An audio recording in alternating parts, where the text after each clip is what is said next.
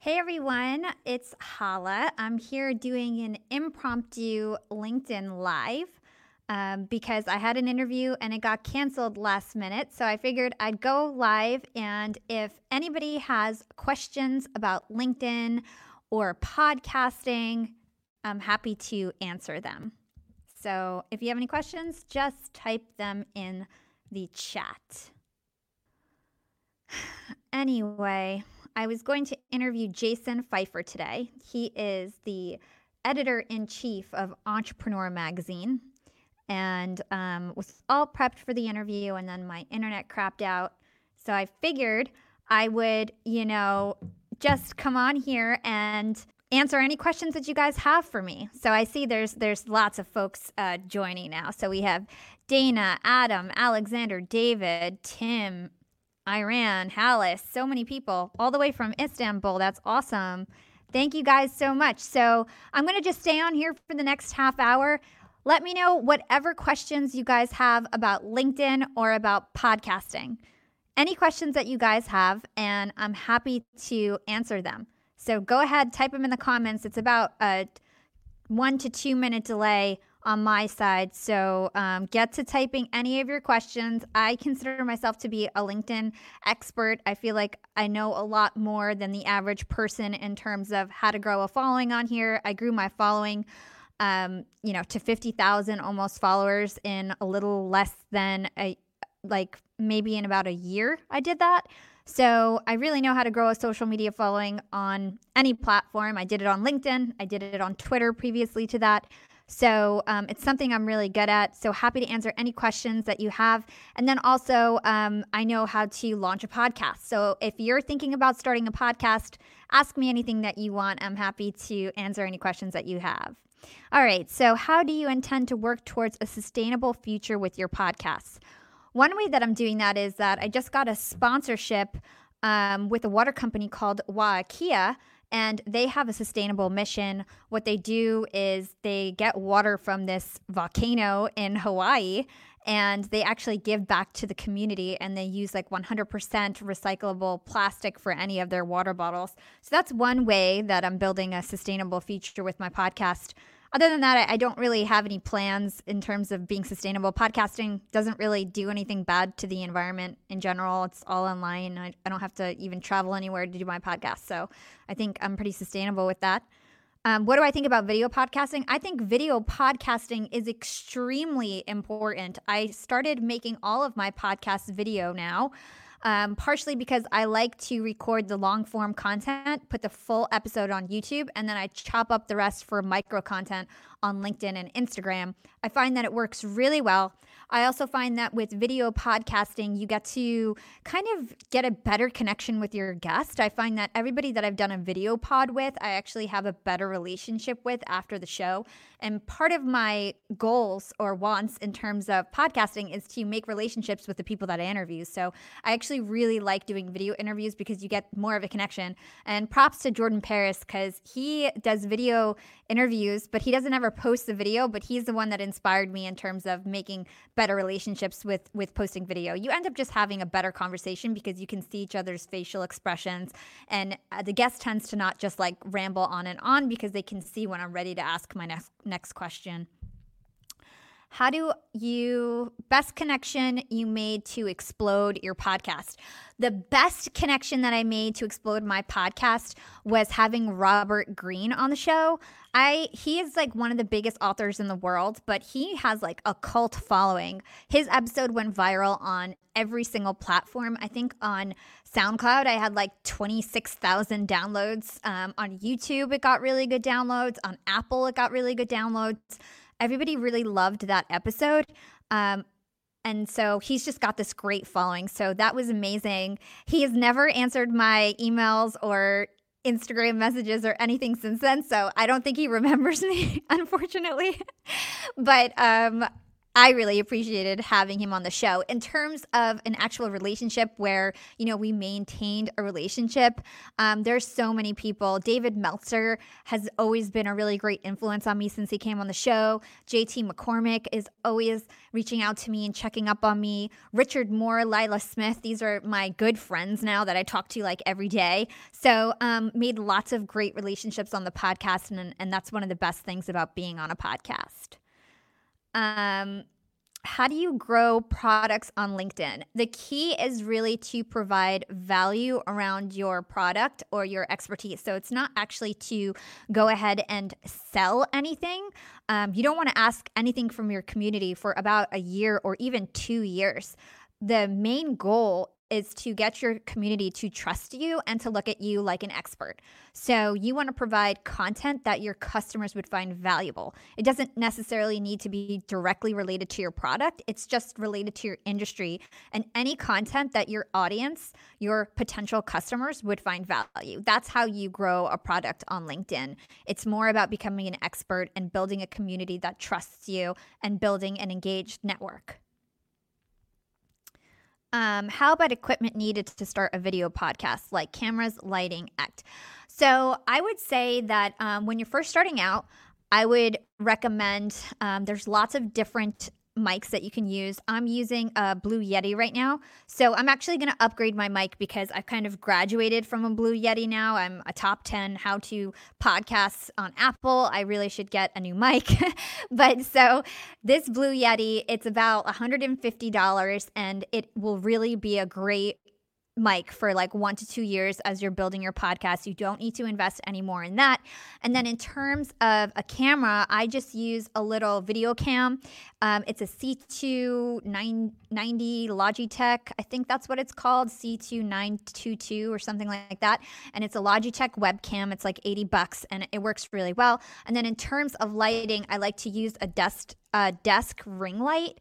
I think that works really well. I'll turn it on and off so you see the difference. So this is the ring light with the ring light on, and this is with it off. So it's just makes you look a lot brighter when you have the ring light on, and it like makes your face look like really smooth. So I would definitely recommend getting a ring light, and you can get one for like $40 or less on Amazon. Okay. Content is king. What other questions you got? What other questions do you guys have for me? Okay, what got you into podcasting? So I actually started my career in radio. I used to work at Hot 97. I was Angie Martinez's assistant/intern for about 3 years. And I loved being in radio. While I was working at Hot 97, I had multiple online radio shows. Back then, this was about 10 years ago. I was really young when I worked at Hot 97. I was still like in the beginning of my college years. And I had all these online radio shows. They didn't have podcasting back then. So you used to go to a studio and there would be like, you could like record episodes, and I would do it with some of the younger DJs at the station. And I would be like a host, and there would be a DJ and then like some other personalities. And we used to interview celebrities and things like that. And basically it would like stream on a website, and you would tell everybody on social media, check us out at 1 p.m., blah, blah, blah, we're going live.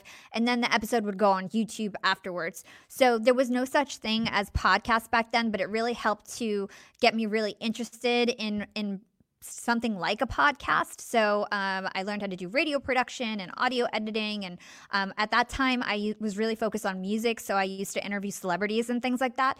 So, and it was a much more casual conversation. But that's how I got into podcasting, because essentially I took a break from the entertainment world. I went into corporate, and then I got bored in my corporate job, and I felt like I wanted to go back to broadcasting. And Young and Profiting Podcast was a way to mix my business passions with my broadcasting passions. And I put it all together, and I had a different format focused more on business and education and edutainment, as I like to call it. And not about music or fashion or anything like that, which I previously used to talk about. But that's why I started the podcast. It was always like a passion, and it was just kind of the natural progression of my career. What is the best way to use LinkedIn to channel branded content? I don't really understand that question. Can you elaborate a little bit? what type of prep and planning does it take to have a podcast? Do you set a goal and host weekly, monthly? Yeah. So I am very organized and very strategic. So yes, there is a lot of planning that's involved. I have Hisham on my team who's responsible for targeting guests. And we do bookings in waves. So essentially what we do is we have a list of 40 people we're going to reach out to, and we try to book for the next 3 months. And that's the goal. So for example, right now I'm booked until I think July. And so we're like scrambling because we want to get the next 3 months after that booked, because I don't ever like to feel like I'm, don't even know what my next interview is going to be. I like to know my next 15 interviews. So I record one interview a week, and we have a list of guests that we target. And so the way that we reach out to them is we try to find out their email. There's actually extensions that you can use to scrape people's email off of LinkedIn. So that's a strategy that we do a lot. We also use contact forms via websites. We also track down who our guest assistants are. And then another way that we reach out to guests is because I'm starting to have a really good presence on LinkedIn, I actually just DM people and they see my profile and how much engagement that I have, and they accept. So that's a lot of the ways that we get our guests. In terms of the planning of a podcast, we do so much research at Young and Profiting Podcast. I have Shiv, who is one of my producers on the show. And then I have Peter, who's a researcher, and he also helps us with our LinkedIn Lives. And so usually what happens is about 2 days before the interview, my team submits their research. And I also do a ton of research. So I read my guest's book if they have a book. I listen to their audiobook if it's in that form. I also listen to a lot of the different interviews that they have out there. I probably listen to maybe 10 interviews that my guest has had in the past before I actually start to even think about my questions. I really pride myself on the research that I do on the show, and I constantly get guests telling me, oh my God, you know everything about me, and I really do. And most of the time when they're talking, I know exactly what they're going to say because I've heard them say something along those lines in the past, and I want to actually get that out for my listeners. I basically look at all the different content that they have out there and think about what I want my podcast to be and what I know their expertise is, and I try to pull that out of them. And then, of course, I think of questions that nobody has ever asked them because I do listen to their most popular content out there, and then I know what nobody has actually asked them before. Or I'll dig deeper on a topic they might have talked about on another show, and I want to learn something, more detailed. Young and Profiters, they may call me the podcast princess, but I'm also the LinkedIn queen. I've been a LinkedIn influencer for 6 years now, and I teach one of the most popular courses about LinkedIn. And I love to teach sales on LinkedIn because when it comes to B2B sales, LinkedIn has got that on lock. LinkedIn is where all the decision makers are hanging out. There are 180 million senior level decision makers on LinkedIn and 10 million C-suite decision makers. These people are on LinkedIn and they're in the mode to buy.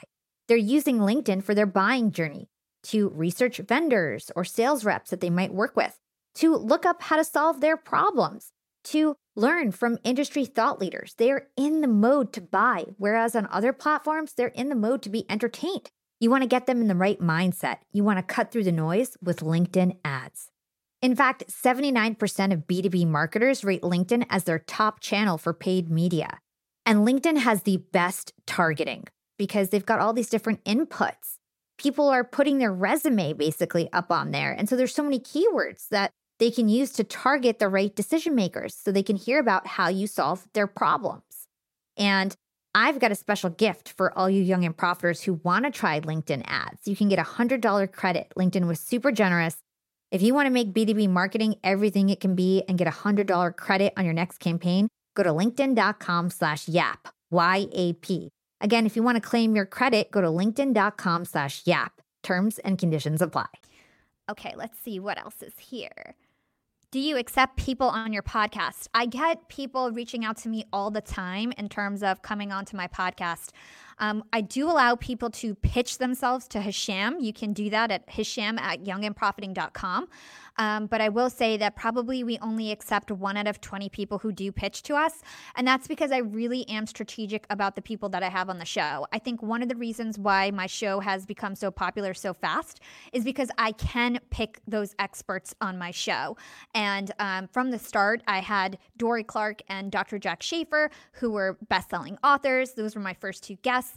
And because I have a high caliber guest on my show, like more celebrities and you know, best-selling authors and CEOs, they feel comfortable to come on my show because, you know, Robert Greene's been on my show and Mark Manson's been on my show and, you know, the CEO of Scribe and things like that. So I definitely try to keep my guests at a certain level, and that's actually strategic. And so I am so happy to introduce people to other podcasts that they can go on that are a better fit. But for me, I'm very strategic, and I also really want my guests to be valuable to my listeners.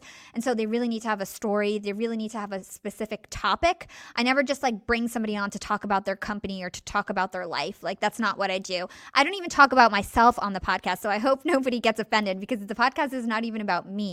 It's really about providing educational, really super valuable content to my listeners. Yeah. Okay. Thank you guys. Thank you so much. I really appreciate all these compliments. How to best use LinkedIn to advertise your products without actually asking people to buy the product. Again, this is all about quality content. And I think the missing piece here that nobody has asked is how you actually grow your following to a network that cares about what you're talking about. That's step number 1. It's actually not the content.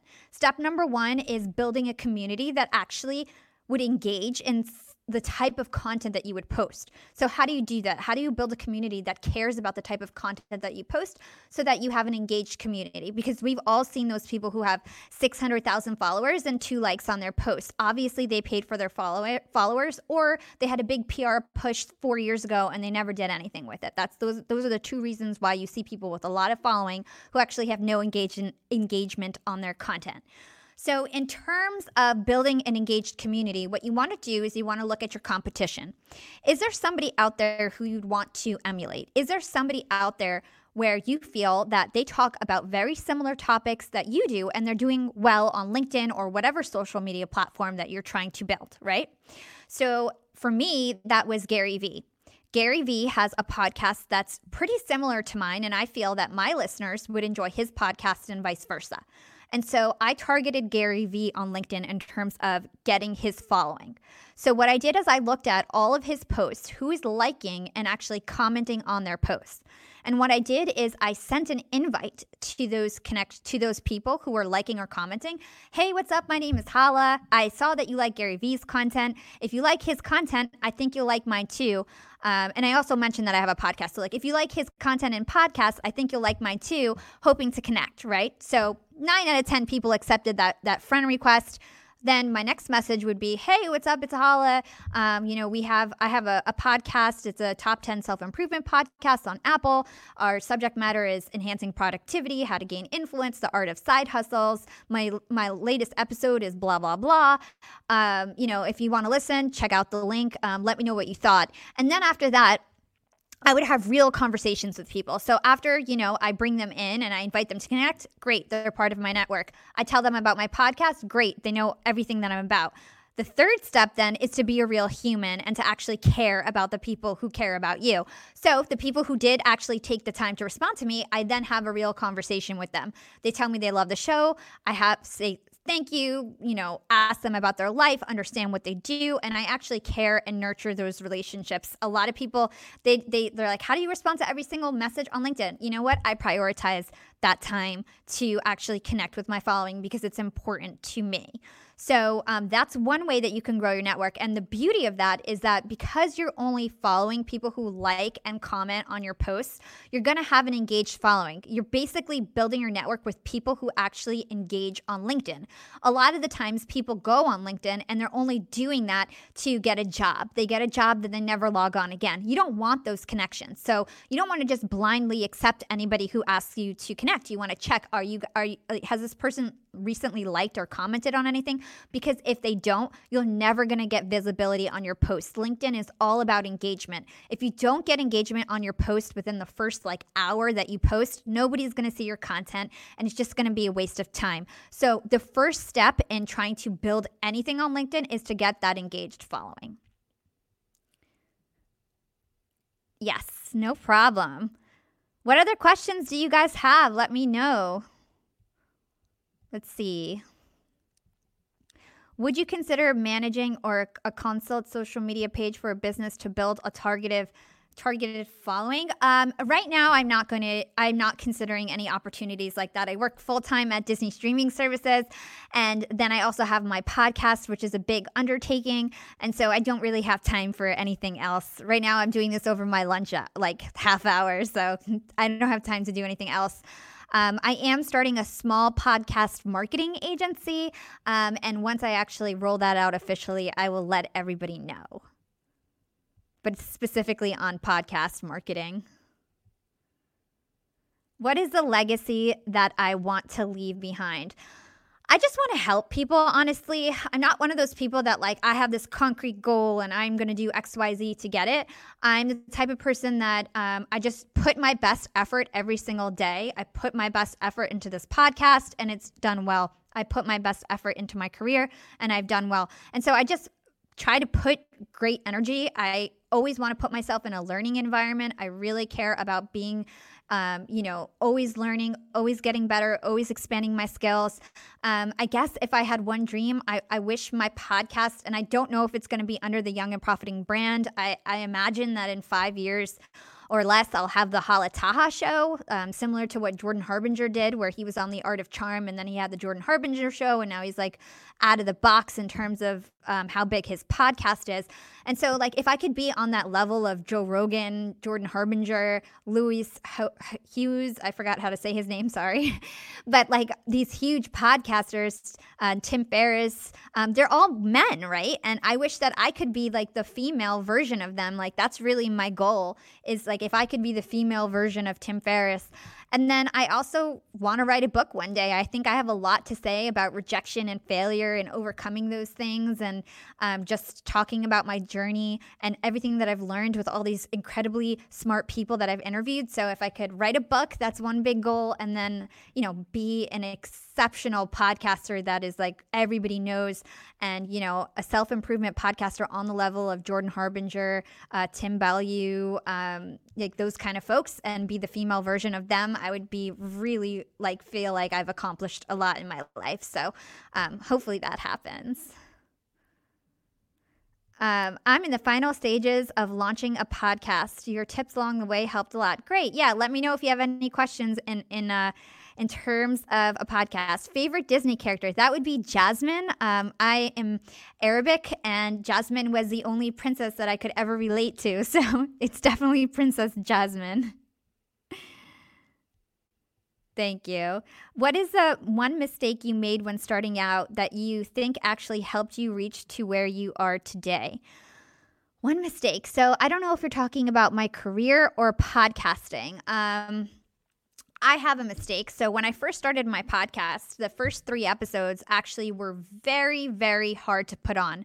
I had a very complex format. What I would do is I would interview 2 to 4 experts, and then I would chop up all the audio and I would piece it all together and I would narrate in between. And while they were actually phenomenal episodes, they were a lot of work. And so I couldn't scale. So everybody thinks that my podcast is 2 years old. But really, it's like a year and a half old because the first 6 months I only put out 3 episodes because I had this extremely complicated format and I didn't have a team at the time. So I would say that once I started with weekly episodes, I quickly realized, like, you know what? I'm not going to scale. I'm never going to be popular. I cannot keep an audience engaged if I'm putting out one podcast per month and I'm working my tail to the bone to try to put out these episodes, and they're taking so long. So I actually decided that, I was going to just do regular kind of interview format, and I just made sure that I did really good research and I could still bring out the information that I wanted. It just took more upfront prep instead of me doing so much post-production.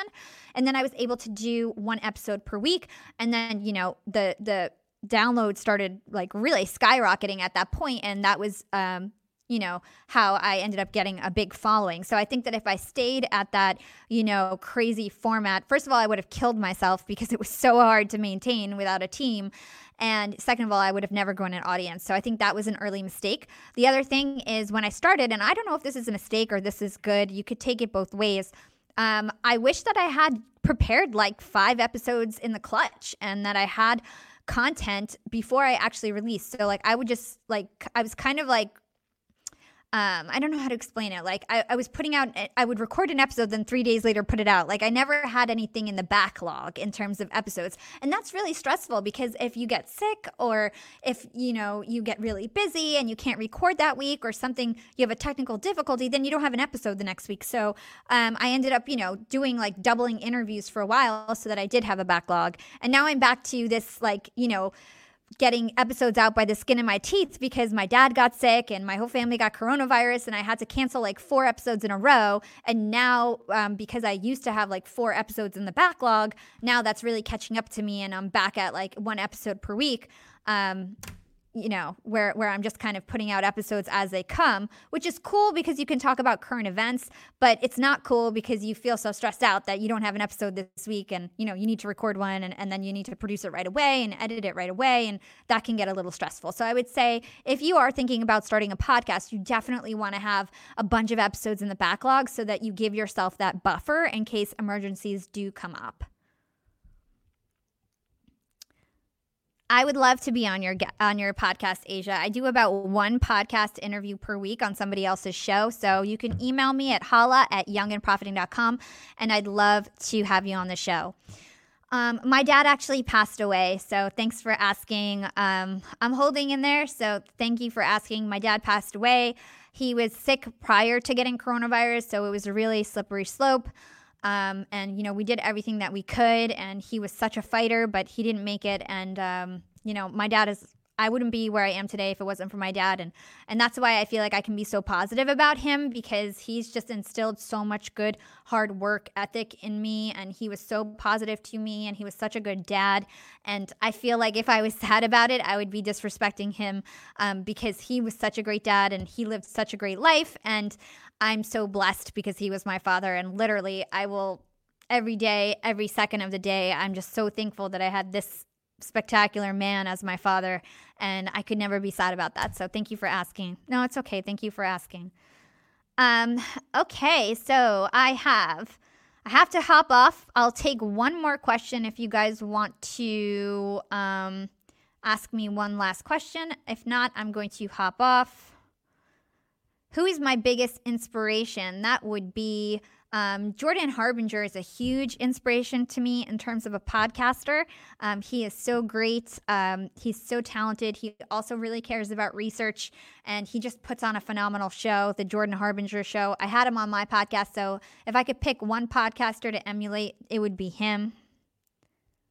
Yeah. Okay. Awesome, guys. Well, I'll do these more often. I think that it seemed like everybody was really engaged. Thank you so much for tuning in, and I'll catch you. I'll go live next week, so I'll catch you then.